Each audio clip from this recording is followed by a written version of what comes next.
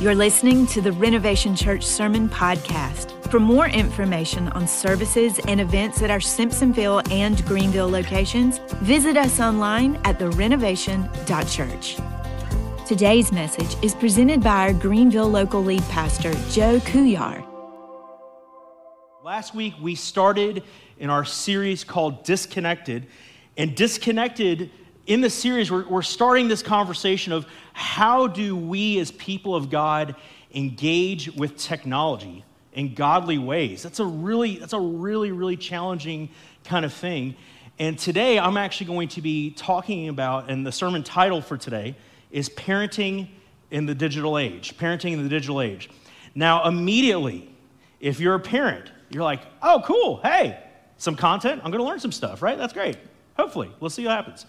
If you're not a parent, or if you're a grandparent, you're like, oh my goodness, why am I here? I mean, the weather's beautiful. Why am I here hearing a parenting talk when I'm not a parent? And I'm just going to be honest with you. I think over the course of studying for this Sunday and studying for all of this, I personally, even though we were kind of aiming at a parenting talk, I personally was super challenged by all the content here today. And it even changed my behavior throughout the course of this week, because it's so funny how when you start studying for something, it's like a mirror that's like shining right back at you. You're like, oh man, I need to kind of change my behavior, right? And so I think that even if you're not a parent, this today is going to just be very applicable to you as far as habits, as far as rhythms, as far as all those things. But today we're going to be talking about parenting in the digital age. When I started, have you noticed that everything, it feels like, is a smart device? What do I mean by a smart device? That means that pretty much that device will reach out to the internet, and whether it has apps on it or something like that, or if it does updates, pretty much it feels like everything is a smart device. And I feel like that there's actually a lot of very unnecessary smart devices. So I kind of, as we were studying for this week, kind of did this deep dive into completely unnecessary smart devices. And the first one that we've got is an egg carton, right? I did the same thing. I heard that. I heard that audible. What? A smart egg carton? Like, what in the world? So apparently this egg carton will link to an app on your phone and will let you know how many eggs you have left in the egg carton, and will also kind of be able to tell you when eggs are just about to a point that they're going to spoil. Which I guess if you have problems with that, could be very beneficial. In my house, we've got 4 boys, right? So like egg consumption is not a problem for us. We are exponential in our consumption of food as a family. But if you need a smart egg carton, here you go. The one that was probably even the most ridiculous to me was this one, is a smart diaper, all right? Smart diaper. And the way this thing works is that this diaper has a sensor in it and also is connected to like cell towers. And so as a child, I guess, wets a diaper, you get a text notification to let you know that the child's diaper is wet. So now you don't even have to parent. I mean, I'm just kidding. But you know, now technology is so convenient that you don't even have to parent. I mean, maybe call me old-fashioned, but we just kind of knew when our kids' diapers are wet because we would be checking, you know. However, I can see one advantage, because as a husband and as a father, I was definitely prone to doing this, that, you know, if a kid had a wet diaper, maybe if I suspect it, but I don't actually go check it out, then I don't have to change the diaper, right? And so maybe there's moms in the room that are so excited about this new advancement in technology because now the husbands can get a text notification and they are mobilized then at that point to change diapers. I don't know. Maybe this is a super good thing for you. And I don't want to give off, this is the thing, I don't want to give off this impression that I'm anti-technology, all right? I'm 40 years old. I was born in 1982. I am seated right in the middle of this information age of things. And the information age is essentially the time period in the late 60s, early 70s, in which computers kind of came into being available for people. And all of a sudden, we're transferring information left and right. And so I'm fully a part of the information age. And actually, even as I've gotten older, there's another bit of terminology that came out in 2006, 2007 called the digital age, right? And the digital age is essentially the big transition into having smartphones. So rather than having computers that we went over to and we typed out stuff, we now had computers that could live in our pockets, which, by the way, have more technology than what we sent people to the moon with, right? Which is completely mind-blowing. But that's the digital age, and so I've been a part of this for a long time. In fact, even as a child, I was super obsessed with technology. I thought technology was really, really cool. Some of you guys know what this is. This is a blast from the past. Shout out to my dad, who still had a 5 1/4 floppy kicking around in the house, right? But a floppy disk, right? Now, this is the thing. Some of you guys know this as a save icon. You have no clue what this is.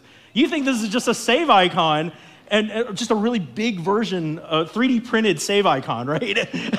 But this is a floppy disk, and it has 1.2 megabytes of storage information. I mean, this is killer. This is cutting edge technology, right? I play the Oregon Trail on that so often, right? Yeah, we got a couple of shout outs here. I mean, the amount of times my group died from dysentery, it's so horrible, right? But man, Oregon Trail on 5 1/4 floppy disk. And then when I was 12 years old, I worked real hard over the course of summer, and I bought an i386 computer. This was amazing, and had a Sound Blaster sound card, so you guys know what I'm talking about. Some of you guys have no clue. And this had a big whopping 8 megs of RAM. I mean, this was like the bleeding edge of technology and super great, right? And then in 2000, I ended up personally, because I'm kind of an early adopter of technology, I ended up in 2000 having a Qualcomm cell phone, which this thing's a brick, by the way. Like if I went to turn this thing on, it wouldn't be able to reach out to any cell towers, but man, this thing is like, you couldn't destroy this thing. It was awesome, way better than flip phones. This Qualcomm here, I had it in 2000, kind of a weird thing. I've had my same cell phone number since the year 2000, and it's 2022. You know what that means? Half of Greenville County has my cell phone number. That's what that means. That everyone I went to college with that had my cell phone number still has my cell phone number today, right? And so I don't want you to, going into this talk, I don't want to give the impression that I'm against technology or like rejecting it or anything like that, because the reality is that from my vantage point, technology is just here. Like we're not going to be able to escape technology. It's here, unless you're Amish. And if you're Amish, hey, we want to welcome you. We're so glad that you're here if you're Amish. But most people are not Amish, and most people realize that technology is here. So now we have to figure out, what do we do with all this stuff? Now that it's here, what do we do with all this, right? And we're pretty much, it's inescapable. We can't ignore it. It's here to stay. And the other thing is that technology can form our thoughts. I mean, it's this window, it's this traffic into our brains and into our hearts, and a lot of times the content can form how we think and how we feel. I want to talk about, in psychology, there's many laws, but I want to really focus in on 2 different laws. First law is this one, the law of cognition. The law of cognition. And I know, I know I skipped around, thank you. The law of cognition. And essentially, the law of cognition states this: your life is shaped by your thoughts. Your life is shaped by your thoughts. So in other words, and that's actually, when you think about God's word and you think about how it talks about so much about the renewing of your mind or letting your mind be transformed, man, we actually have science that backs up what God's word has been saying for a very, very long time. But the law of cognition is your life is shaped by your thoughts. So what you think about is how your life ends up being formed. There's a second law, the law of exposure, right? The law of exposure says this: you think about what you're exposed to. So you think about what you're exposed to. Now, why in the world would these 2 laws be so important in this conversation, talking about technology and families and parenting in the digital age? If I was going to take these 2 laws and form an equation, because I'm the kind of person that needs to simplify things so that I understand them. Exposure plus thoughts equals how your life is shaped. Exposure plus thoughts equal how your life is shaped. And this becomes so important when we start talking about technology and we start talking about the influences that are essentially influencing us and how we think and what we're exposed to. There's an interesting fact. 74% of 18 to 34-year-olds reported that their phone was the last thing that they saw at night and the first thing that they saw in the morning. Now, I know that it feels like it's been this like trendy kind of thing to pick on like 18 to 34-year-olds, right? Like that seems like it's a bit of a trendy thing to do. But the reality is that if you looked in the mirror and you asked yourself, maybe you're not in that age category, I'm not in that age category, but I know that this is a habit that I have, that I know that when I go to bed at night, I generally put my phone into an alarm kind of setting and then plug it up to charge it up. And the first thing in the morning, the alarm's going off, first thing I grab, right? And then sure enough, there's a million notifications because all these apps understand that I wake up at this time. And so we're going to make sure that we give the notifications before that. So it's the first thing that Joe sees when he wakes up in the morning. The reality is that most of us kind of fall into this camp. Even though this is a very high statistic number, I think it's actually a broader reach for it. We can't fully control what we're exposed to. I mean, that's just the reality. We can't fully control what we're exposed to, but we can control and limit our exposure to different things. In other words, we can change how we interact with technology to limit how we are exposed to different things. Scripture teaches us this. In Philippians 4, verses 8 and 9, Paul is essentially, I know these are ancient texts, but they're so relevant for today because it allows us to know what we're supposed to be fixing our thoughts on. And so verse 8 and 9 says this, "And now, dear brothers and sisters, one final thing. Fix your thoughts on what is true and honorable and right and pure and lovely and admirable. Think about things that are excellent and worthy of praise. Keep putting into practice all you learned and received from me, everything you heard from me and saw me doing. Then the God of peace will be with you." By the way, super side note, I don't want to dive into this too much. It's not that peace will be with you. The language is that the God of peace will be with you. When we fix our thoughts on things, then we recognize that God is actually with us. How does this all tie in? I mean, we're talking about technology. We're talking about fixing our thoughts, where we place those things. We're talking about notifications. We're talking about families. There's a lot of things that we're cooking up in the soup, right? The reality is, and if there's one thing that you're able to kind of take away from today as a proceed with caution, be advised, know that this is the reality, it's this point. There is a war for your family's attention. There is a war for your family's attention. And I don't want to sound like the sky is falling guy, because I'm not in that camp, right? But I recognize in my own life that I have to fight against technology to constantly want to grab my attention with every single notification. And so if it's a fight for me, then it's got to be a fight for my kids. It's got to be a fight for my family, right? And so there is a war for your family's attention. So Scripture tells us to fix our minds on things that are honorable, that are good things, right? And then we know that we're in this war for our family's attention. So how do we go about placing our family's attention on good things, on what God's word says? Like, how do we go about doing these things? And I feel like this is an important piece of the conversation, that parenting in the digital age requires both balance and boundaries. Once again, we're not Amish. We're not getting rid of all this stuff. We're not rejecting all these things. We know that technology is here. And so we're not rejecting all these things. But if we're going to exist with it, how do we exist with it? And parenting in the digital age requires both balance and boundaries, right? This is what I've learned so far about parenting. And I got to tell you this. Today, as I'm talking to you guys, I'm not talking as a child psychologist or this incredible expert on these subjects. Laura Beth and I have 5 kids. And there have been seasons in our life where we've done really well with parenting in the digital age, parenting with devices. And there's also been seasons in our life where it's not been the best, and we've had to kind of course correct, right? So when I'm talking today, I'm speaking as a learner. I'm speaking as someone who is like committed to trying to find best practices for how we engage as in the family context with digital things, right? But what I've observed about parenting is my nature generally is fairly cautious.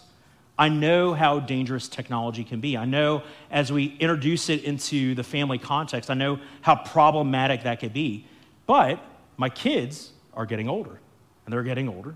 And more in the conversation is, Dad, can we have a cell phone? Dad, can we da-da-da? Dad, can we da-da-da? And as we're going, I understand that my role as a parent is to get my kids ready for adulthood. So they start off here. My role is to get them ready for adulthood, which means that I have to give them, as we progress, as they get older, various levels of trust. Well, trust is hard, especially if you're a cautious person. That's why you have to have a balance between, because your kids are going to want to be more ambitious than you want to be, but you also need to find that kind of intersection where it works out for both. Now, balance without boundaries is incredibly problematic. I mean, if I told my kids, hey, kids, listen, screen time all day, knock yourself out. I mean, literally play video games until you're nauseous, knock yourself out. There's a good chance they probably would, if I'm being honest with you. And their eyes would be glazed over, and like their minds would be leaking out of their ears, and it'd be horrible, right? Like, it'd be bad news. So we have to have boundaries because we have to be able to protect our kids, right? And boundaries help us create the ability to trust our children. So as we place boundaries in, and as we observe our kids working within those boundaries, then we can increase the level of trust that we give our kids, which honestly, when you think about it, is kind of the whole point of parenting kids, is to be able to trust them more and more so that they can grow up to be adults, right? In 2020, in 2020, we were in a pandemic, and anything I knew about parenting in the digital age completely went by the wayside, because I never thought I'd live in a time where I had to figure out how to parent kids and not let them have any sort of social interaction or go to the playground or like hang out with friends. I mean, this is whole new turf. I remember we did a birthday party for our kids, and it was like a digital Zoom birthday party. It's the weirdest thing in the world, man. I mean, like, everyone's sitting around a computer and like they're trying to play like trivia games, and we're like hosting a digital birthday party. Such a weird time during 2020. But in the course of 2020, my two older boys were, everyone's trying to figure out how do we interact? How do we have engagement, right? Two older boys come up to me and say, hey, Dad, we really want to play Fortnite. Fortnite. Some of you guys know what I'm talking about. Some of you guys have no clue what I'm talking about. It's a video game. If in case you don't know what it is, it's a video game. And a free-to-play kind of video game. Kids want to play Fortnite. Now, I have had enough experience as someone who has been a part of the information age and currently in the digital age to understand how video games work. And I grew up playing video games, right? I don't know if you guys have experienced like gamer chat, but gamer chat is the worst. And so I'm thinking about like my, at that point, 11 and 9-year-old kiddos that are like trying to figure out how they want to play Fortnite. And I want to trust them with more. I know that this is what's going to need to happen. I need to be able to trust them with more, but man, I also don't want to completely wreck their lives by making a poor choice. So we've got to find this boundary. And so we found a boundary. And what the boundaries look like was that my kids played Fortnite without any sort of gamer chat. The other parameter that we put in is that, hey kids, listen, video games are about $60. And so you can, over the course of this game, spend about $60 worth of things that you can buy to add on to things, but you don't really need to go past that point because that's kind of how much a normal game costs. $60 is fairly reasonable. And third, I guess if we're going to do this for our family, I'm going to learn how to do this. And so at 40 years old, I started playing Fortnite. which is super weird. All right, let's just start there. Super weird. But we also used it as an opportunity, and to this day, it's actually something that we look forward to. Me and my two older boys, we about on a daily basis sit down and play Fortnite, which is super weird to say out loud, right? So, like, if you're judging me, don't judge me, right? It's for my kids. It's for my kids.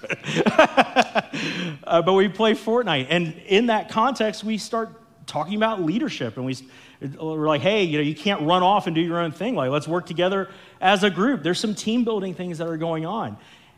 Balance and boundaries. Finding that balance where it makes sense and having boundaries that make sense with it, right? This is the thing. Healthy habits help us prioritize what is important. And that's really kind of the big piece of what's going on here when we start talking about attention, is that there's so many things that want to distract us and place our attention on wrong things, but healthy habits help us prioritize what's important. I want to kind of pivot the conversation and talk about 5 ways to form healthy digital habits for your family. Now, listen, I know you may be like, hey, listen, I don't have kids in my house. I don't even have grandkids around here. I could check out. You can't. All right, let's be honest. When I was going through this content, it was such a mirror for my habits and just really brought to light some course changes I needed to make inside myself. And speaking of which, the first point is be aware of your own habits. Be aware of your own habits. Listen, as parents, we cannot tell our kids to not text and drive, and we text and drive, right? As parents, we can't tell our kids to stay off their cell phones and not be obsessed with their cell phones if we're constantly on our cell phones. If it's hard to get our attention when we have this cell phone in front of us, that's problematic. That's teaching our kids the wrong habits on how to engage in things, right? We can't tell our kids that family time is a priority if we have our cell phone out during that family time. It's contradicting what our actions are contradicting, right? So we need to be aware of our own habits and make sure that we're looking in the mirror and analyzing what we do and make sure that those things are God-honoring and allowing us to think about things that are good, that are excellent, that are praiseworthy, right? Second thing, create technology-free times and spaces. Create technology-free times and spaces. Listen, big one for me, dinner table. Dinner table. I don't want phones at the dinner table. We're supposed to be having a conversation. If you ever go out to lunch with me, one of the first things you're going to observe is I will take my phone and I'll place it on the table, screen side down. Mainly because I keep it in my pocket and I don't like having it in my pocket, but also because I want you to know that I am present for this conversation. In the same way, at the dinner table, if everyone has their phone out, where's the conversation at? It's subconsciously saying, hey, listen, the conversation here is not actually as important as the conversation out there, and I actually would rather be out there. It's super important that at the dinner table that we put away phones, that we engage in conversation. Family dinner for us has been a fantastic thing. It's a great, great way to be connected. Our youngest kids aren't allowed to play video games during the school week. We noticed a pretty drastic behavior change when they were playing video games during the school week. And so we took that away and we said, hey, on the weekends, you're able to play video games. With our older kids, we recognize that it's kind of a means of social connectivity. And so what we allow them to do is we allow them to play after they're done with schoolwork, after they're done with chores, we allow them to play 1 hour video games to be able to interact and connect with different kids, because we recognize the social elements of all that. Balance and boundaries, right? So make sure that you're creating technology-free times and spaces. I did something really radical the other day. It was actually this past Wednesday, super radical. I got in my car, I left my cell phone at home, and I drove to pick up the kids from RSM.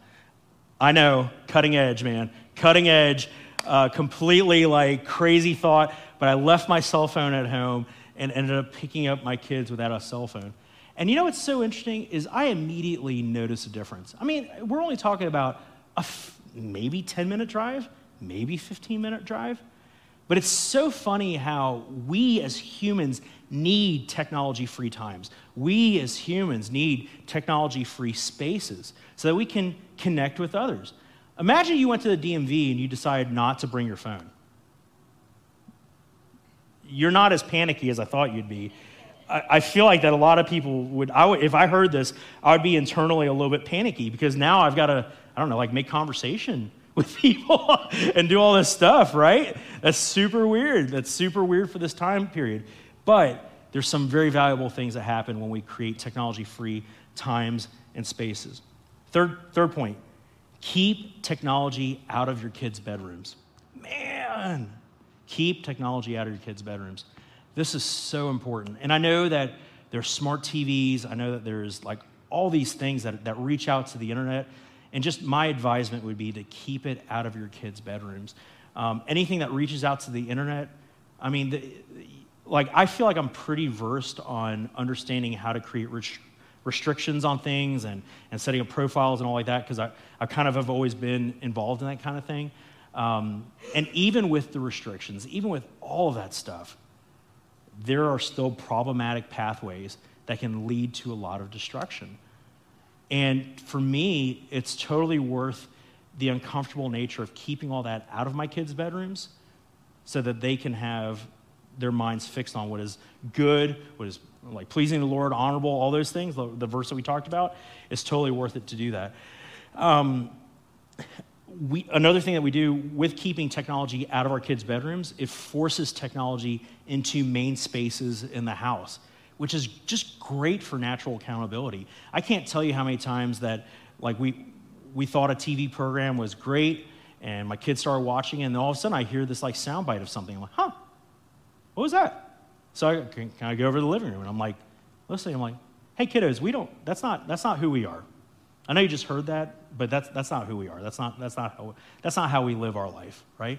By pushing technology out of kids' bedrooms into common spaces, then as a parent, you get to engage with technology in real ways. And so don't let your kids be locked in, even to that point. Don't let your kids be locked in on iPads with headphones, completely oblivious of stuff. You need to be a part of the conversation of shaping what your kids focus on and what their attention is on, right? I want to say this quick metaphor. I didn't say this in first service, but I think I've got the time to do it. So if you'll give me the grace, we'll go for it.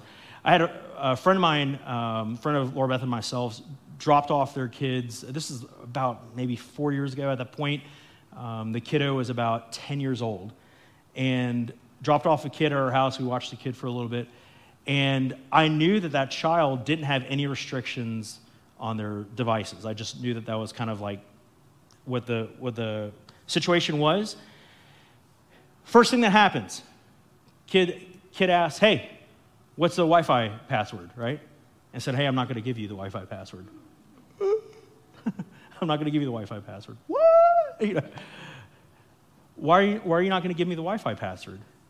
Well, I just know that you have no restrictions on any of your devices, and I just don't think it's healthy for you. I also don't think it's healthy for my kids, right? I gave them this metaphor. Let's say we decide to take a trip to Times Square, all right?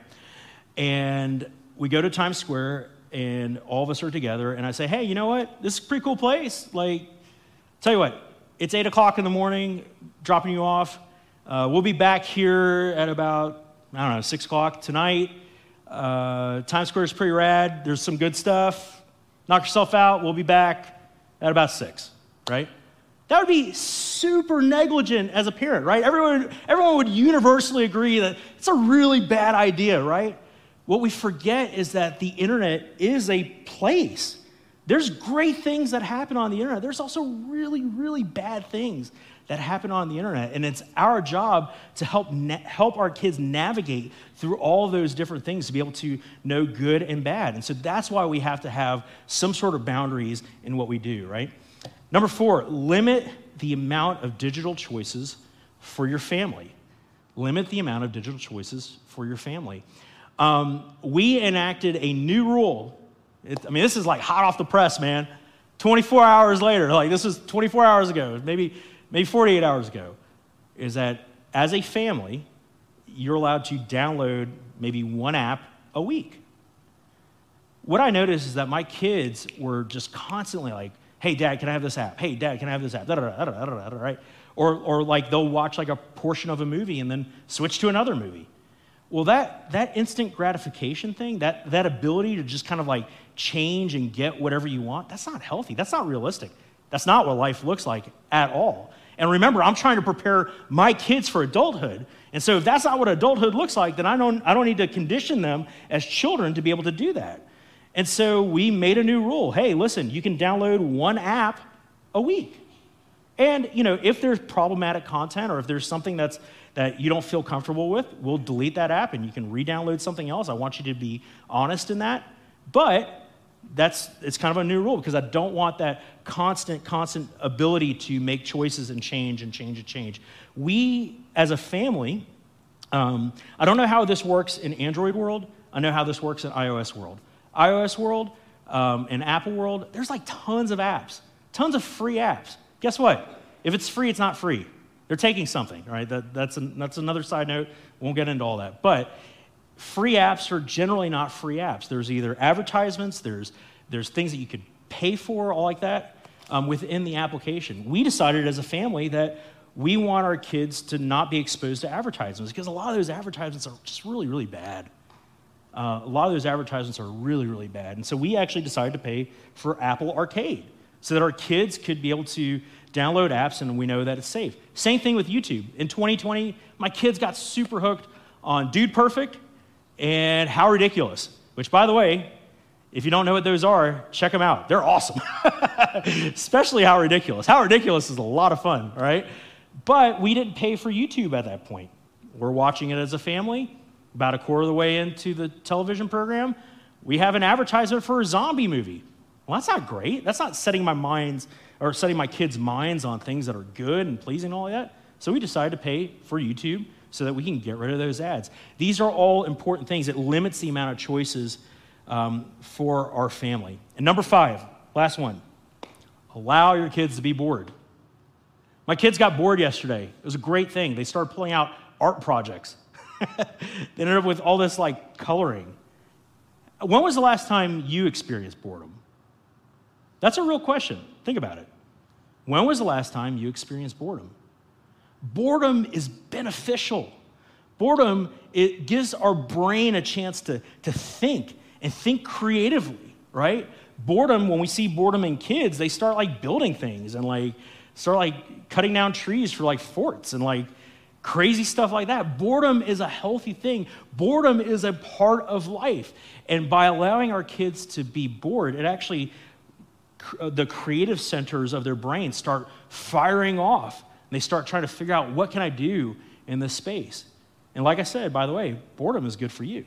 Maybe you're experiencing boredom right this second. I'm just kidding. Hopefully not. Hopefully not. But boredom is a good thing. It allows your brain to fire off and be creative. This is the reality. The reality is that after kind of going through all this content and just like working through all of it, I even looked at my own life and I was like, man, I probably need to make some changes. Because this is not something that you just set in, right? I mean, it's a very moving kind of thing. Like sometimes you're awesome at it, and then this comes out, and and then it starts going this way, and then you have to, push it back this way. Oh, here we go. I feel like that's so much of life, right? And this is the kind of the action point to be thinking about. It may be time for a digital detox for you and your family. It may be time for a digital detox for you and your family. It may be, now talk to your spouse about this, but it may be a great thing for you to drive to the grocery store without your cell phone. Maybe just that little bit of detox is an important thing. It may be as big as going on a trip and saying, you know what? We're going to turn off devices. We're going to silence all this stuff and get a chance to reconnect as a family. It may be that you just have hours that the phone is on and then hours that the phone is not. Guys, we lived for a long time that way. Like phones weren't always on 24 hours a day. Like we lived like that as civilization for a very, very long time. I would encourage you to make a survey of your life. Think about how much this has been integrated into your everyday living, and then make a determination whether or not you need a digital detox and maybe your family needs a digital detox. Let's pray. Father, we love you. God, we thank you for today. We thank you for this work that you're doing in each and every one of us. And Lord, I pray that you would bring to our attention the things that we need to change, not only for ourselves, but our families. God, I pray that when we think about the digital space and we think about how it's such a real thing, how we interact with technology, that God, that this would not be something that we hear and we don't do anything about it. But Lord, that you'd give us the courage to take action, to figure out what healthy rhythms we need to have to, in this world that is so connected, that we would learn how to disconnect. God, we love you. We honor you. It's in your wonderful, holy name we pray. Everyone said, amen, amen. Thanks for listening to the Renovation Church Sermon Podcast. Find out more about following Jesus and building his kingdom at therenovation.church.